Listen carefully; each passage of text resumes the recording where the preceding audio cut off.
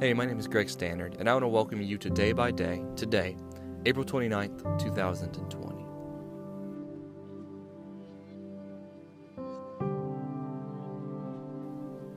I'm sure that many of you have had events in your life that have completely changed how you live for a certain time. What I mean by that is, take for example, if you were to sign up for a 5K, say 3 months from now, your day-to-day action would be changed because you are looking forward to something that is coming. And as a result of it, you're having to change your daily action to get ready for it. If you're running a 5K in 3 months, that means that you might start running more. You might start implementing more discipline in your life and what you eat and how you train and getting ready for that.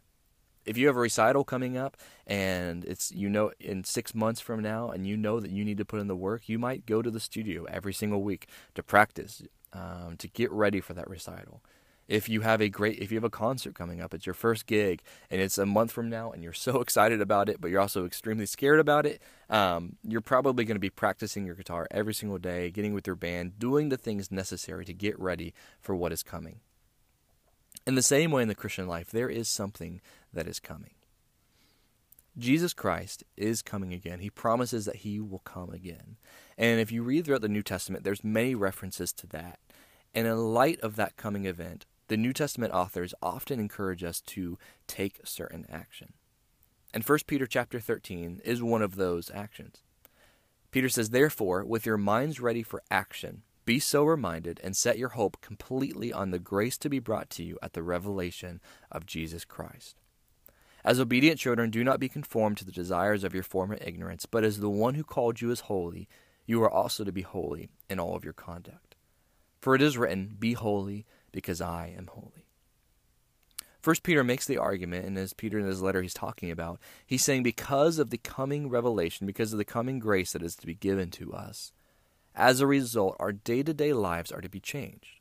We are to be ready for action, sober-minded, setting our hope on Jesus, to be obedient children, not conform to former desires that we used to indulge, but to be holy as God is holy, to be set apart from this world because God is set apart. Because of something that is coming, we are to change our day-to-day action today. And this is going to be a short one today, but I would encourage you to think about that. What is your hope set on? Is the reality that Jesus is coming again, is that a reality to you? Is it a reality to you as much as it is your dance recital, as your 5K, as your band, your first concert, whatever it may be, those very real events?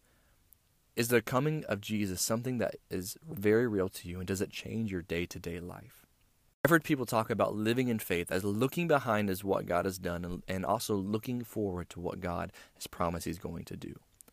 We live in faith each and every day because of what Jesus has done in the past on the cross, but also because we can look forward to know he is coming again. And that reality of living in light of knowing that Jesus Christ is coming, that the grace is going to be brought to us at the revelation of Jesus Christ, as 1 Peter says.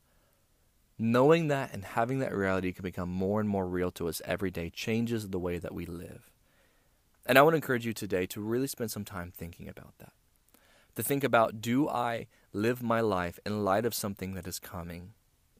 Is it very real to me? Do I really think and believe and let that reality change me? Am I living in that reality, or am I going day to day focusing on other things? I know for myself, it's very easy to forget that, especially with watching. I have a 9-month-old son at home, and watching him all day and working, it can be very tiring. At the end of the day, it's very easy to be focused on my current reality and forget that there is a greater reality we live in which Jesus Christ is King. He's coming again.